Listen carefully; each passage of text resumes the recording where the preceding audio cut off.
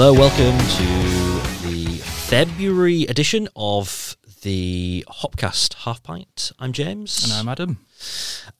We've got 3 beers. We've not got so much to talk about. It's just going to be a bit of a ramble, this one, isn't it? We're just going to have a bit of a chat and just see how we find it. We're recording for the first time in our fancy new studio here at Rebel Base Media, which is where I work, where I'm based, which looks really good. So if you are watching the video version of this, then hello, welcome to the studio. We've got the on-air light, which you can't see on the video, but it looks very, very fancy.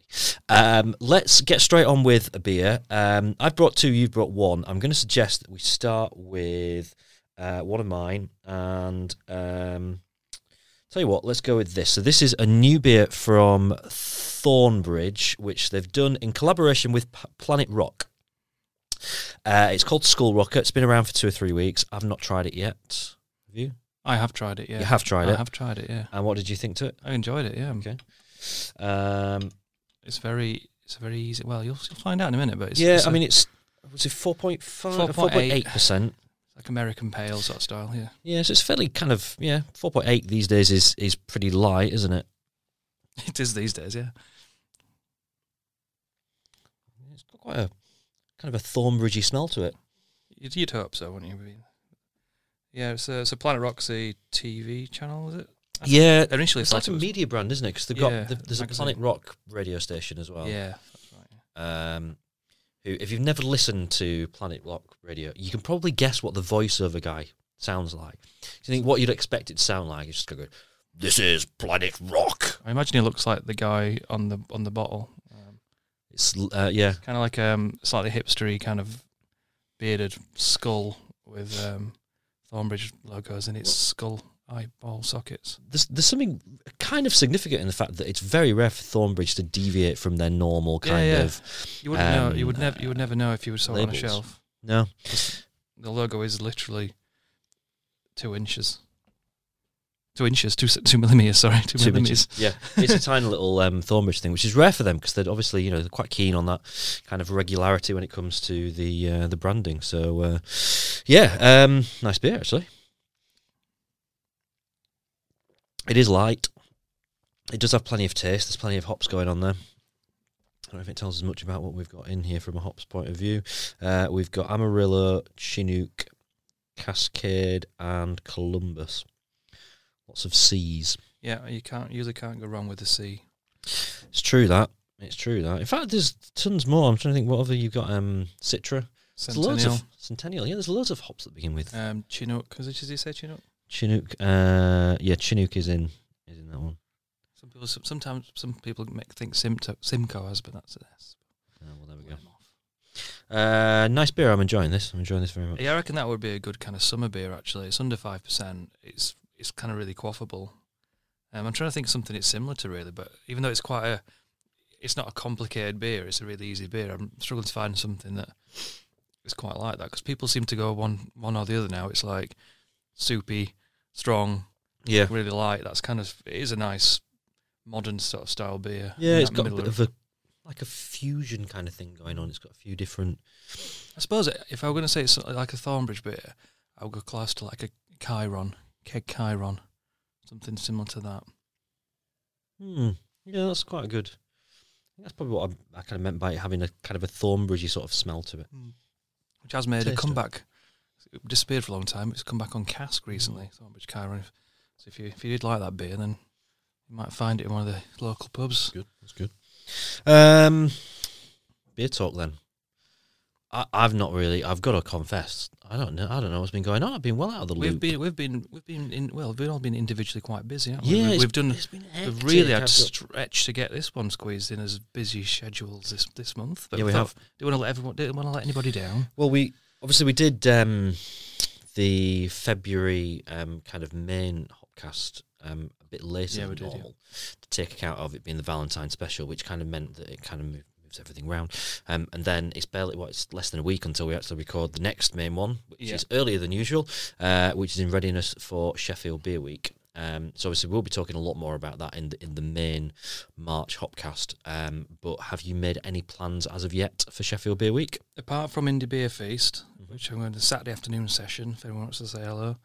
Might even treat myself and wear a Hopcast t-shirt. So. Well, I was planning the same, but I'm going Saturday evening, as is our usual pattern. Yeah. I'm at football during the day, so I'll be going to the evening one. Yeah, really looking forward to it. Really had a good time. Maybe it's 2 days this time, isn't it? So it is, yeah. Obviously Fridays. It's Friday. It's Friday it's Saturday, Sunday, really, isn't it? Is it Friday that's the kind of industry day? I can't remember. No, it's Friday and Saturday are the two days. Okay. So there's 2 sessions on Friday, 2 sessions on Saturday. I think one of the sessions on Friday is kind of being opened up for kind of trade and things like that. You kind of guess that kind of the Friday daytime session, as is usually the case with these things, is least busy and is a little bit more tradey.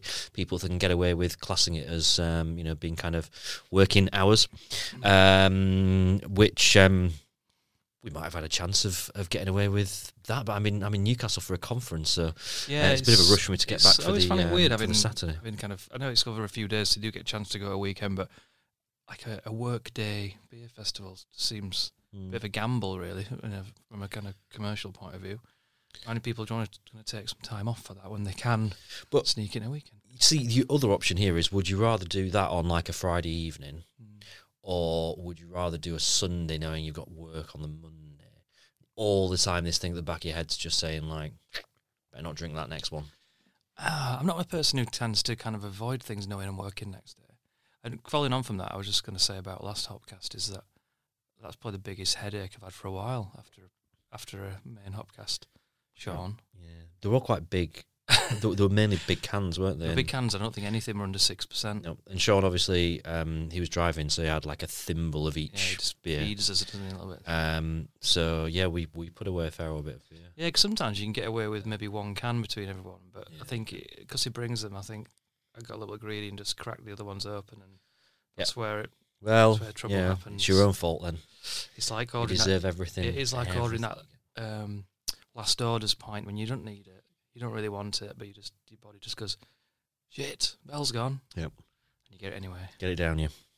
Best way. For the second beer, I'm going to suggest that we use my other beer that I've brought. This is not a new beer by any stretch of the imagination. I've been influenced by the bizarre February heatwave that we've been experiencing in deciding to bring along a fruit beer. It's one of the Samuel Smith organic fruit beers. There's a few in the range, actually. You've got strawberry, apricot. I think there's a raspberry. There might be another couple. But anyway, this is the cherry one, which I've not had before. I don't think I've had any of them. I do hear good things, so I'm looking forward to it. Well, you see, I've got this thing. I quite like cherries, and I quite like some cherry-flavoured things. But sometimes cherry-flavoured things can turn a little bit tart and taste a little bit, just a bit cloyy, not very nice. I had some actual cherries yesterday. I was saying to someone that cherry flavouring seldom tastes like actual cherries. I don't think cherries have that as strong a cherry flavour as cherry flavouring does. Have a sniff of that before you pour it. That's like pure cherry Bakewell smell. That. They're not. Yeah, that smells. It does smell like cherry Bakewell. Yeah. I've not had this, but I've had quite a few in the range, and find them actually all the many and varied fancy fruit beers and fruit sours and stuff that are done. I go back to these time and time again because they're just brilliant fruit beers. They don't particularly taste of beer, to be honest. It's just like having a bit of a fruit juice with some alcohol in, but they are really, really well done. But remember the episode that you missed? It would have been the November episode, and we did a winter. Remember Sean talking about there's a brewery who do it for them, the fruit beers.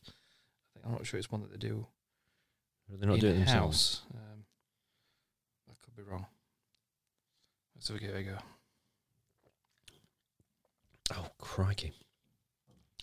That is pure cherry. So it's 5.1% as well, so it's quite strong. I think they're all 5.1%, the fruit ones that they do. Oh god, that's really fruity. It has organic cherry concentrate in it. They're all organic as well, the fruit ones. I don't know if you mentioned that. Organic cherry concentrate, organic cherry extract. And that seems to be it. It's only got those 2 elements of cherry, but it really does carry its flavour brilliantly. They're just really well done fruit beers. Really are.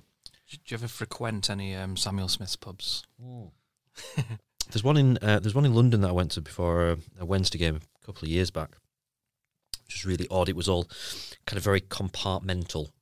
And you had to get to the toilet, you had to walk through people's like private booths where they were doing it. It was very, very strange.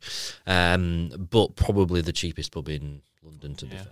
I know I wasn't on it. When I listened back to it, I found it quite funny listening to you guys talking about Sam Smith's pubs, and kind of like just the random way that it operates as a company, which I know is quite well known through the beer world, and just a little bit strange, yeah. So I think the Brown Bear, if anybody's in middle of town next to Head of Steam, and then I know there's a few who's been scattered around that have closed, like the one up at Uti Bridge was closed, and I'm not sure the one up at Greyside where that's one that's closed as well. The Brown Bear always seems to be busy. Always seems to have people we in. do. Just tends to be the same people. Yeah, it's an odd clientele. It's a bad clientele. It's just a really very eclectic. And if we ever have like a work night out, we often go to Head of Steam just because it's got that sort of, it's big enough to cover everybody. But we always have this little thing where we a few of us always sneak off to see if we can sneak off and back to the Brown Bear for a quick pint and back before anybody realises. Take a quick photo and then come back. I don't know if it's because I associate it with like a certain point of a night out or something, but in my head I see the Brown Bear and the Washington as being just exactly the same. When you walk in them, just bar in the middle and you go on one side or you go on the other side. I don't know if it is or it isn't. It's just in my mind they're identical. Well, they do have that kind of two clear sides, but it cuts down the middle at the entrance. It's probably dates back to the old tap room, smoke room thing.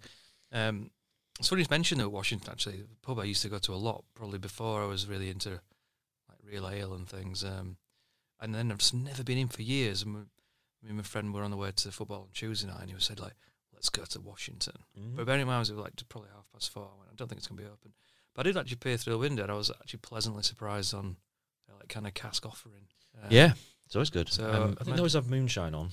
Yeah, they'll probably on the roadside of it. There were probably 4 or 5 different cask beers on, which surprised me because I think when I used to go back, it was kind of moonshine, and then you were kind of onto your kind of Grolsch and things like that. Back in the day when Grolsch was a popular, so showing me age. I mean, I do still go in the Washington quite a bit, and it's the kind of pub that you end up in. You're not sober when you go to the Washington, is what I'm trying to get at here. It's a certain time of night kind of bar that just, even when you're having a night out and you're just like, oh, I'm so tired, I want to go home. And then suddenly this idea comes in your head just going, oh, the Washington might be fun at this time of night. And that's it then. That's the rest of the night's gone. The Washington might be the only but place. Yeah, a couple of the cask offerings are pretty plain. They're not particularly exciting. Nothing adventurous. They're a bit standard. But they've upped the game in terms of keg stuff as well. Oh, cool. They had Club Tropicana on last time I was in. And the suggestion was that was one of their regular keg offerings now, because it was on all the boards and not just like written on. It was like printed on stuff. So you kind of get the impression that they're trying to cater for kind of a decent beer market. Talking other places, yesterday I went to Theatre Deli. I don't know if you know where that is. It's in the bit that's next to the old Staples building. Yeah, it's on that little. It's on the roundabout, isn't it? So I went to something there at tea time, like a children's kind of focus thing. But I didn't realise they had a full set up kind of bar operation with like Heathen on, and they had a Keller like a Pilsner I've not seen before. A few other different beers. I think they had like Beavertown and stuff. It's like there's lots of. It was really good. It was a nice venue. Lots of kind of cool little quick things on. Lots of quite cheap, but I never considered it to be somewhere that might be quite decent to go and pop in for a drink. Never even have thought about it. No. I wouldn't even know what it is, to be honest. I've gone past it loads of times. It's a place you drive past a lot. I've walked past it quite a lot. Wouldn't have known what it is. Everybody knows where Staples was. I know the office is called Office something now. It's like next door to that. I think it's been a gym and it's been a office factory or something. Yeah. It's on that corner. Yeah. So I didn't have anything because it was 5 o'clock and it was like a kids thing. But some people did. Some people drinking the wine. But I'm thinking, cool. If I do come back here, I know there's something decent to drink, which is cool. It's good. Yeah, very good. Do you want to crack open your beer? Yeah. So I've brought Turning Point, which I've never had in any sort of small package before. But I've been very, very complimentary of all their stuff. This is Swerve Driver IPA, which is a Centennial, Amarillo, and Mosaic. So again, a couple of all the good hops. Monstrously dry hopped IPA, pale as the moon with layers of tropical fruit, lemon zest and pine from a triple dry hop charge of Centennial, Amarillo. So not mincing the words there, are they? That sounds good. Whereabouts are they from? Are they from? They're not far away. Have a look. Oh, York. I knew they were kind of. In the vicinity. So this is going to have a slight, probably cherry. Yeah, it's going to be slightly. Yeah. I did pick something else up until I saw it, and I pretty much whipped the can out of Sean's hand and decided I'm having this instead. So it's 6%. It pours with a bit of haziness there. Yeah, it's really nice. It's really good. But you don't see that much of theirs sort of kind of. I don't know whether it's a new thing they're doing or not. I mean, I think they went to Indie Beer Feast last year. I'm not sure if they're there again this year. And also, I think at the Sumfest, I think they had one of probably my favourite beer they had there. The Rising Sun. It was one of their beers. I can't remember its name, but yeah, it's nice. And the 440 cans, nice. It's lovely can design. Very nice. It's taking my mouth a little bit just to adjust from cherry to, because it is very kind of piney. It's got a real kind of what's the word I'm looking for? Resinous. It kind of looks like quite a contrast from one to the other. Yeah, it's got that sort of New England like look, but actually it's got a really nice bitterness to it. Yeah, you're not going to see anything through that. It's very hazy. So talking to can design, I got a little bit of a gift last week, and I thought I'd give them a mention because they didn't come to me. I went to them. So okay. So if anybody likes kind of graphic design and likes collecting stuff, maybe they use Untapped. I got a book from a local company called Craft Booked. Yeah, go grab it. Yeah. So it's created by a Sheffield design agency called Dust Collective, which I like that name. It's quite cool. And they created this kind of almost like stamp collecting, but for beer labels. So for anybody who's watching the video, it's a nice big book. It's on really good stock. I think this stock actually, the cover is actually like Beer Mat stock. It's quite cool. So it's really nicely designed. A distinct sort of cardboard, isn't it? You've not seen these, but I think if you follow them on Instagram, they're called Craft Booked.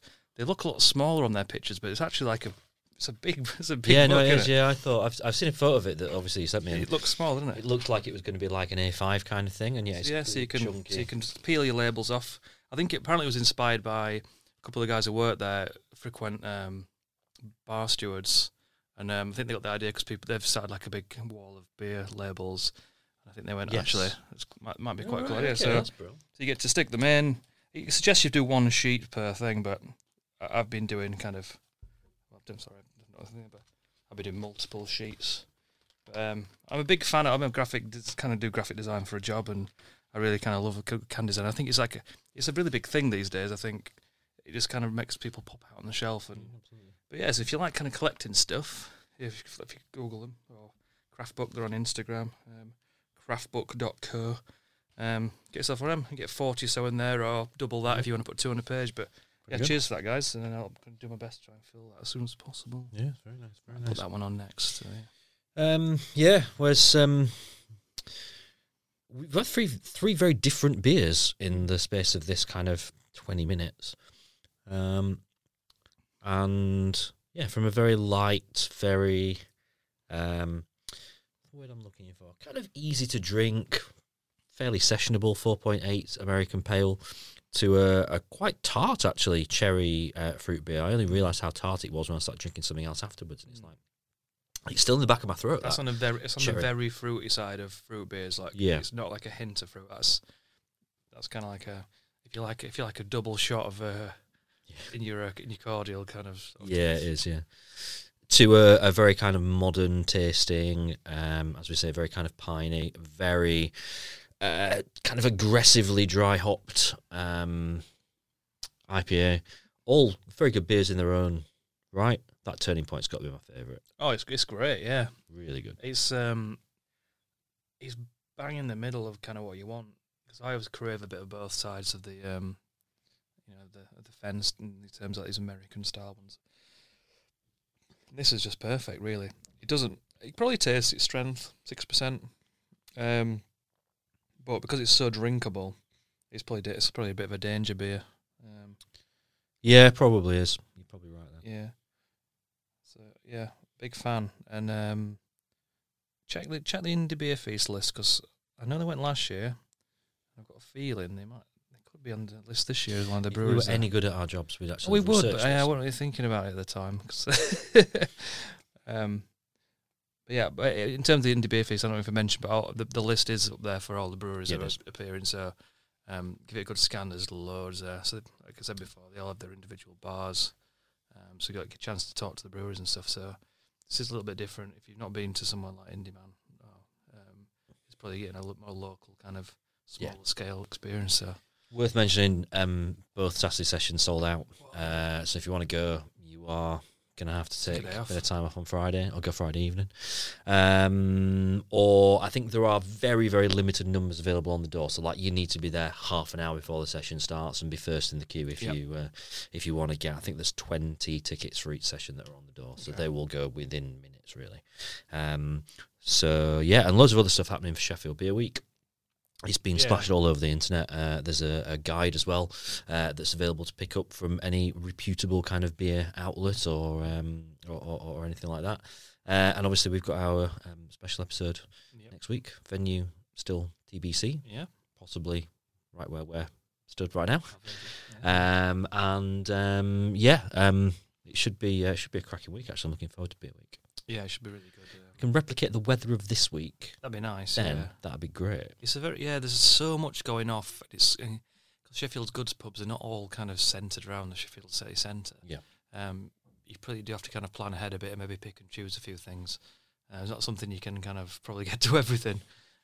What I think will be quite good will be the Southwest Beer Takeover at Bar Stewards, where they've got stuff from some breweries that you just don't get that much up here. So they've got some Deya stuff on. Yeah. Deya is kind of notoriously difficult to get in the north of England. Yeah, you don't get much, do you? No, well, they don't use any kind of normal outlet, so you can't. Your beer shops just can't get hold of it. You've got to buy it kind of direct, so it's particularly difficult to get. So an opportunity there if you've never had a beer from Deya before, it's worth going along and checking them out. They are stunningly good beers. We had a Locker Poly beer, one of these half pints, which we really enjoyed, and I think they've got a takeover by them as well. Which I think they're Wales, aren't they? But lots of good stuff going on. Lots of stuff in the Thornbridge pubs. Just go and check out what they're doing. There's plenty of things in all their pubs. There's stuff everywhere, isn't there? There's just such good stuff going on, and it's like especially to pick up the magazine, like you said, but. It kind of turns into like it's a bit like Tramlines Weekend when you go through and you're like, I want to see them and I want to see them and I want to see them. It's like can't get from there to there in that time, and they're on at exactly the same time, so you've just got to pick one. So great job to kudos to Jules and all her kind of team that have helped make that happen, and looking forward to it.